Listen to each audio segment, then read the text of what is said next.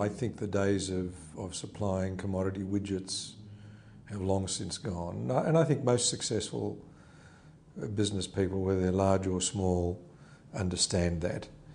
The temptation, I think, is to try and do it on the cheap, try and design the functionality and aesthetics of your product by asking the brother-in-law's opinion or the wife's opinion. And that sort of cutting of corners, I don't think really works. I think this is increasingly an area for experts and people who've been trained.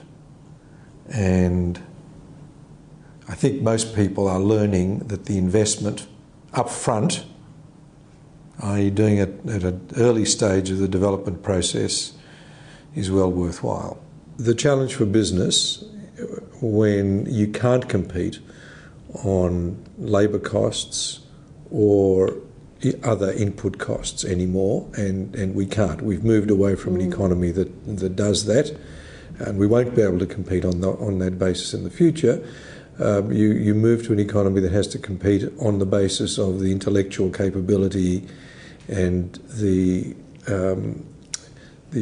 ability to innovate of its businesses and its people. If you have a group of people or population that is highly educated, quite resilient, entrepreneurial and adaptive, they will respond to change. And that's what I see at the moment. I see people responding to change because we are exposed to everything that's going on in the rest of the world. We're not protected anymore, and yes, we are adapting. The sorts of businesses that are developing now are very different. The other thing, of course, that is new is the whole issue of climate change. I think this is something that we haven't had to deal with before.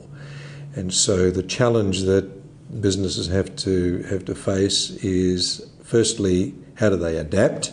Because with that sort of change comes opportunity, and many people say that the technology change that is being prompted by our responses to changes in the environment could be as dramatic as any technology change that we've experienced in the past. And of course, great technology change creates business opportunities.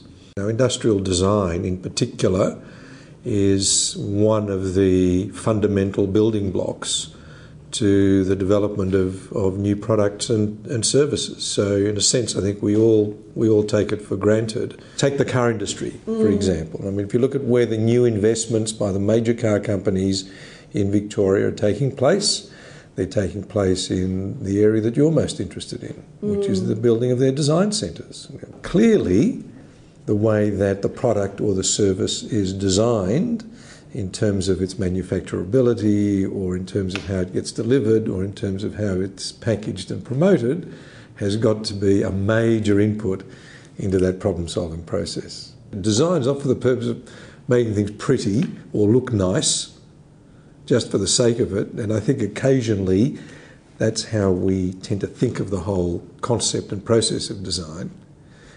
It is about functionality and about solving a problem in an economical, in an efficient, in a timely and an aesthetically appropriate way. It's the wrong place to penny pinch.